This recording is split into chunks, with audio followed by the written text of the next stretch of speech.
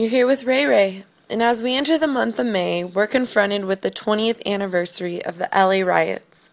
A documentary was shown on TV last night titled Uprising, Hip Hop, and the LA Riots. I was finally able to see what happened 20 years ago.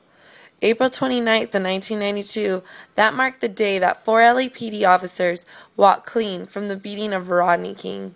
This was the spark that set off a bomb of frustration in the neighborhoods who had been dealing with law enforcement brutality for decades. Will history repeat itself? Today, in 2012, I realized that the conditions have not changed. According to the film, 75% of black male adults are unemployed in the city of South Los Angeles. The opportunities for jobs in the area have not improved. Racial tensions and discrimination still exist with law enforcement. The Huffington Post reported that LA Unified School District police officers are handing out more citations to students ranging from 10 to 14 years old.